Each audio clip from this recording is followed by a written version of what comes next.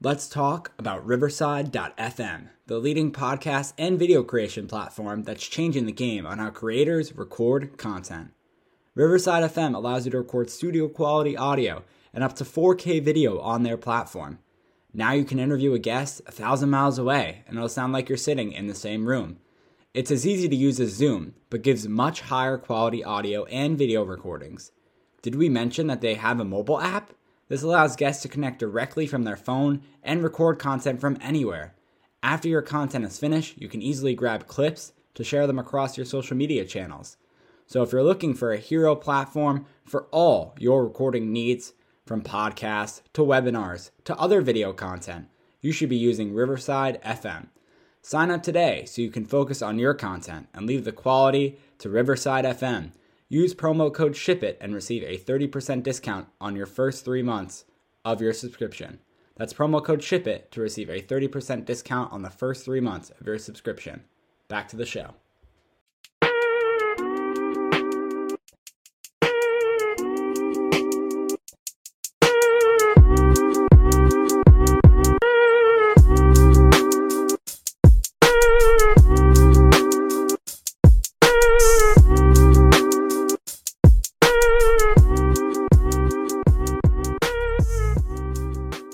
Hello and welcome back to the Talking Blues podcast, episode 81. We're here recapping Chelsea's 3-0 victory against Aston Villa, match day 4 of the Premier League, and we're also going to look forward to the first midweek action, or midweek games against Zenit here in the Champions League, because that starts up now this week. But before any of that, Josh is not here, clearly, because I'm doing it, right? I'm doing the intro, so maybe you don't like it as much. I personally think I do a much better intro than Josh, but, we'll have to see what people think about that.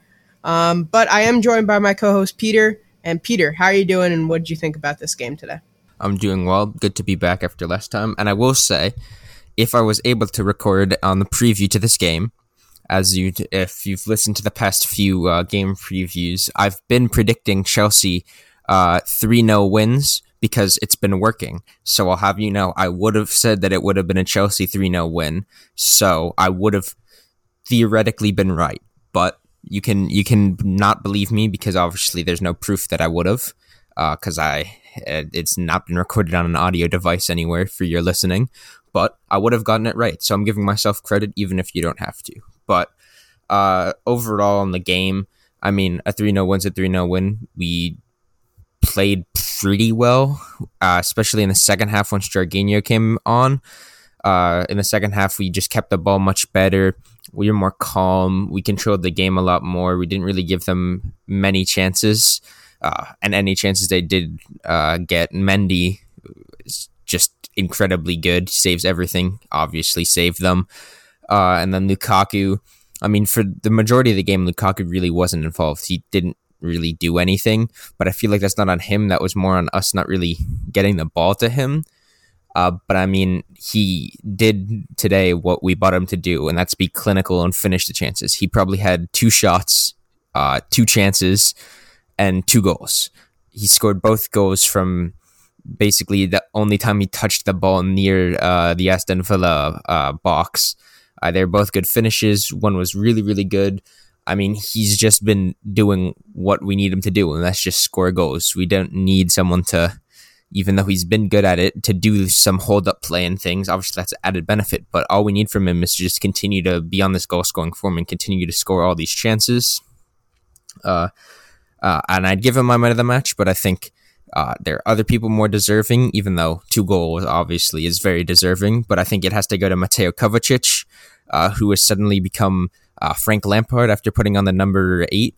He got an assist on an incredible ball to Lukaku for the first goal. He scored a nice finish off of a chip, off of a very bad play by Tyrone Mings, but you got to finish the chances that you get, and he did. It was a great finish.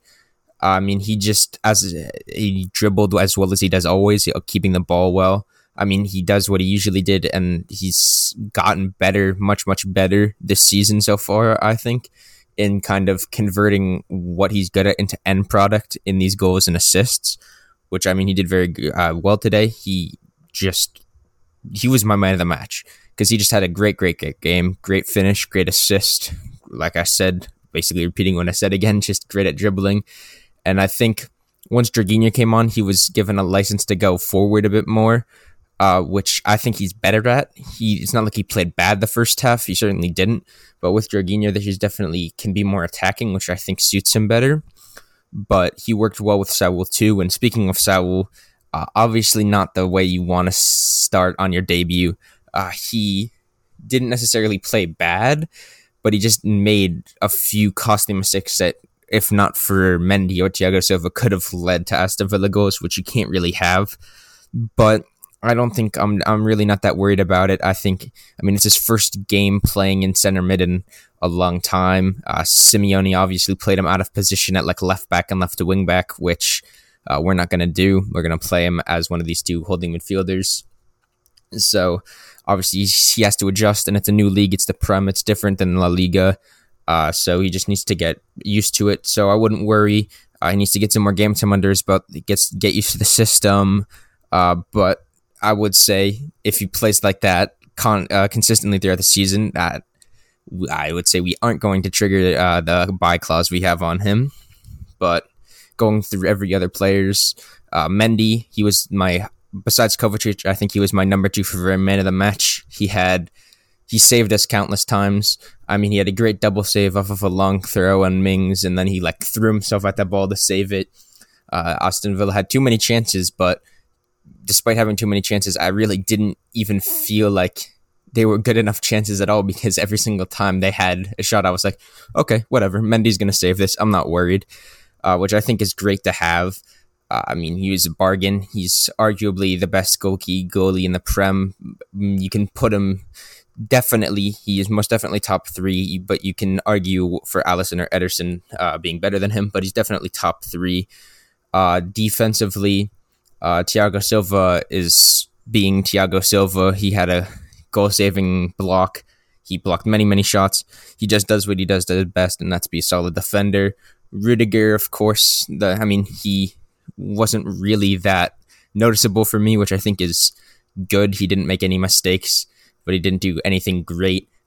One thing he did do bad is off of, I don't remember, I think we had an attacking chance. It got cleared out to him, and from literally at the midfield line, he tried to launch a half volley and score from midfield on a half volley, which I don't think you want your center back to do. Obviously, it went way over.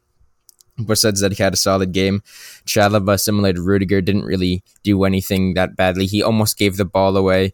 He did give the ball away, but it didn't end up costing anything towards the beginning of the game. And besides that, he had a solid game, kept the ball well, did everything you'd want him to do. Callum Hudson-Odoi, I guess similarly, didn't really do much. I mean, he had a few good crosses. He looked more dangerous, which is good. I think he's getting that kind of instinct back, that attacking instinct. And he got some time to play on the left wing, left attacking mid spot, which is his preferred role. Hopefully he gets more time there. I already touched on Lukaku, Ziyech, and Havertz. Both of them looked kind of lackluster. They really didn't look that good. They gave a ball way too many times. But all in all, 3-0 win. Good game. Second in the Prem. We've won all their games. I've never been really that scared about losing any of the games, and it's not like we've played terrible teams. So, I mean, it's looking good for this season, and hopefully we can continue this as we roll to the Champions League midweek, start these games, and just keep going, keep the momentum rolling. Yeah, I mean, I mostly agree with you, Peter. I'm not going to run through everything because you mentioned a lot already, but in terms of how some of the performances went, I thought Mendy was very good. I thought the back 3 was very solid. And in the midfield, which was where the issues kind of arise, right? Callum Hudson-Odoi down that left-hand side at that right wing back role, then, seemed kind of uncomfortable at certain times, especially when he was back, facing his own goal, trying to, cover at the far post there when crosses were swinging in from the right-hand side. I felt like he was a bit uncomfortable there, but in general, solid performance from him. Kovacic, obviously the man of the match. I don't think there's any dispute about it. He was sensational. Just bringing the ball up the pitch. No one in the league doing that better. No one really in the world doing that better than Mateo Kovacic right now. Saul, I'm going to talk about this for a little bit longer here. I think it's disappointing, right? But I think this is more on Tuchel than on Saul, to be honest. You don't really throw a player into the Premier League like that, just, into a game where the opposition's going to be physical. They're going to press hard. They're going to be tough. Because this definitely was not an easy performance. I'd say this is probably, besides the Liverpool game, the toughest game of this season. I thought, the result kind of made us look better than what actually happened during the game. I felt Saul, he was 1 of 9 in duels won, 83% pass completion rate, lost the ball 9 times in 45 minutes. It was not great, right? But he just seemed to be playing at a bit too slow of a pace. Reminds me very similar of Kai Havertz when he first came in, and still, to be fair, even today a little bit, we saw that from Kai Havertz, but he was just not, he didn't seem to be at the tempo of the Premier League. He kind of plays to his own tempo, and that's definitely difficult from players, coming over to England. But yeah, it was disappointing, but, one match, let's give him a break. Let's see how he does. And I think, we're going to talk about Zenit a bit later now. But I think that game is a better fit to see how he'll really do. And I think he'll get the start there to see how he does in a more familiar competition there. And Marcus Alonso, I thought, was solid, nothing too crazy. Got beat a couple times by Bailey when he came on and kind of outdid him from pace. Ziyech and Havertz were monumentally disappointing, especially Ziyech. I felt like he had a couple good balls, but besides that, it just wasn't good enough from him. And there's some times where he could have played a ball out wide and he just decided to take it on himself. Really just didn't work well. And I think Tuchel, which was kind of weird, I don't know why he did this, but instead of we've seen Havertz kind of tuck back into the midfield when we've been kind of, feeling some pressure, especially when we're defending, he had Ziyech doing that more instead of Havertz, especially in the first half and before Havertz came off. But felt that was a little bit odd, just due to the fact that, Havertz obviously taller, more physical than Ziyech, and Ziyech is just doesn't have the work rate. Not that Havertz does either, but I think Havertz, is more fit to play that position.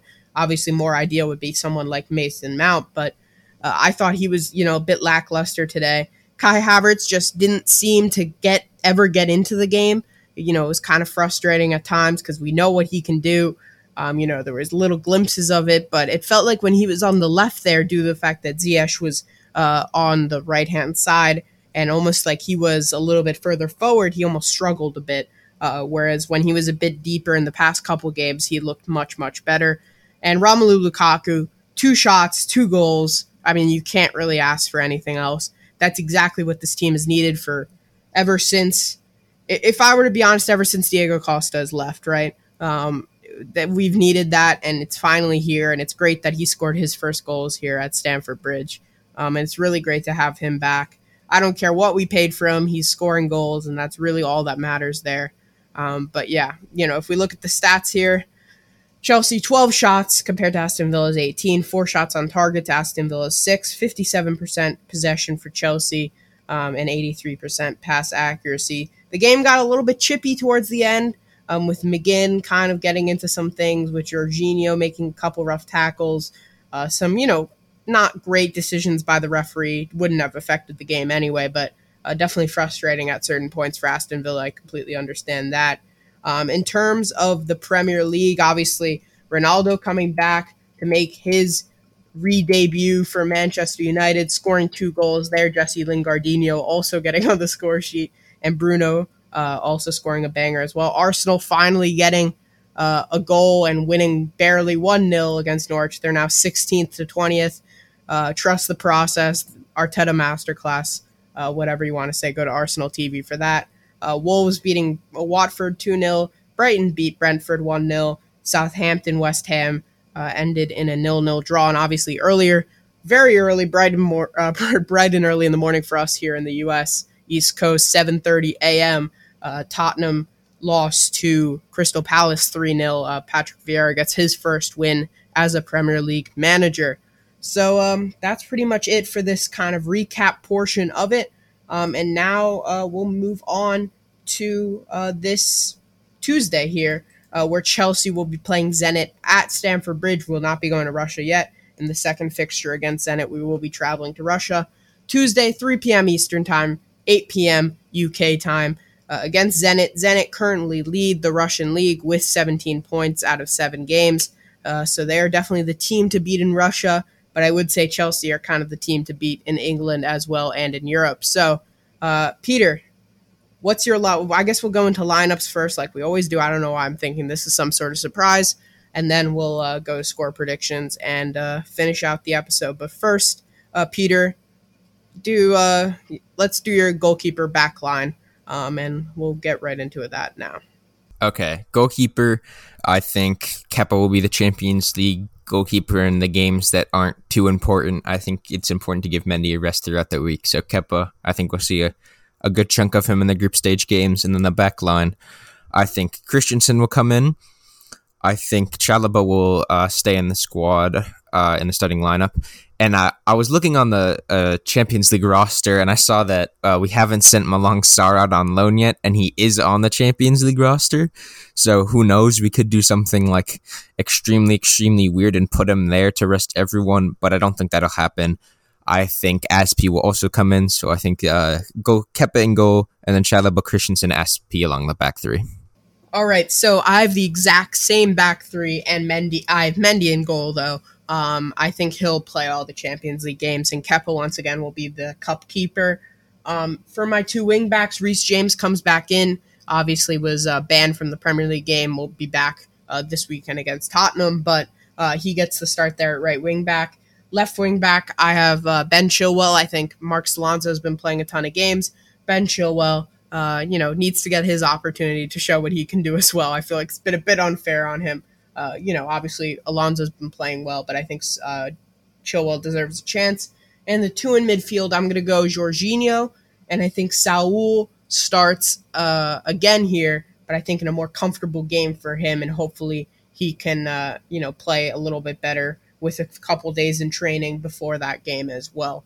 That's going to be my midfield. For me, I think, like you said, Ben Chilwell needs to play eventually, and I think this is a good game for him to get back into the starting lineup. I think I'll have him on the left wing. I think Saul will definitely go into the middle again, try to get him more used to the system, try to get him some more game time. And like you said earlier, it's a better matchup for him, so I think he'll play better. I mean, at least hopefully he'll play better. And then the second center mid spot, assuming Conte's still injured, I wouldn't be surprised if maybe Conte played, like, if he is fit. I don't know how long he's supposed to be out for, but maybe see him play a bit, play a half or something to get some fitness, but I don't think that he'll start at all in general. Like I said about earlier about Malang Sarr, even though I didn't end up putting Malang Sarr in the lineup, I was looking at the Champions League squad, and I saw, oh, look, that's Ruben Loftus-Cheek right there. And I was like, maybe we'll go wacky. Maybe we'll give Jorginho a rest, who obviously played a lot over international break. Kovacic played the full 90, so I think he'll get a break. It'll either be Jorginho or Tuchel will go wild and put Loftus-Cheek in there. So I've Loftus-Cheek there. I mean, who knows? We'll see. That could be a bit wacky. And then on the right wing back spot, I have Reece James. I think he'll come back in after his suspension. And then front 3, I have Callum Hudson-Odoi at left wing. I think he'll get some more time at an attacking spot, at his preferred spot, to try to impress Tuchel. I think Tuchel would have let him leave on loan if he didn't have plans for him to play. I think in this post-match interview, he said that maybe for him personally, it would have been a better move to go out on loan, but he wanted him to stay because Tuchel wants him in his plans. So I think he'll start at left wing here and try to get some time there. I think Timo Werner will come back into the squad. He'll start up top, give Romelu Lukaku a bit of a break, even though I could still see them playing Lukaku, but I think they'll give him a break against the Zenit side that we should be beating without him. And I think Mason Mount also comes back into the squad. I mean, I think that's pretty obvious. He's definitely going to play this game after not playing today, or, well, depending on when we record, we post this episode, maybe yesterday or maybe 2 days ago. I don't know. Against Aston Villa, I'll say. So my front 3, Callum Hudson-Odoi, Timo Werner, Mason Mount. I could definitely see Lukaku being in there instead of maybe Callum Hudson-Odoi and having Werner and Mount as wingers. I don't know. My one lineup's a bit wacky. I think Tuchel's going to go weird for this, but he probably won't, and it's going to be completely wrong, but whatever. Let's see. So my front 3, I'm going to have Callum Hudson-Odoi on the left. or actually Callum Hudson-Odoi on the right, Werner up top, and Mason Mount on the left. And I'm going to go with a 1-0 victory for Chelsea. I think we're going to have some trouble scoring goals considering Mr. Romelu Lukaku will not be starting, and obviously Timo Werner up front, not known for his goal-scoring prowess at the moment. But yeah, I think we still win against this Zenit team, who I think we should be comfortably beating, but I think Tuchel's going to make some changes. So 1-0 Chelsea, and a goal from Mason Mount will win it for Chelsea, and that's my prediction there. You're never going to guess what my scoreline's going to be. 3-0. 3-0 Chelsea, baby. Let's go. Until we lose when I predict 3-0 Chelsea, I'm going to say 3-0 Chelsea. So I think Chelsea will win 3-0, and I'll go Callum Hudson-Odoi, Mason Mount, and I'll do a weird one. Maybe a Reece James goal. I don't know. I don't think it'll be 3-0, but I have to say 3-0 because apparently it's been working. So 3-0 Chelsea. So obviously you're coming here for these accurate game predictions. Definitely not just because you want to be proven right or anything like that. Yes, very accurate. Totally believable win 3-0. Yeah. Mm-hmm. Hey, Okay. It's going to happen. It'll happen. Watch. The jinx, I guess it's not a jinx if I'm wanting it to happen. I don't know what the term is, but it'll happen. It'll be 3-0. I've spoken it into existence. Okay.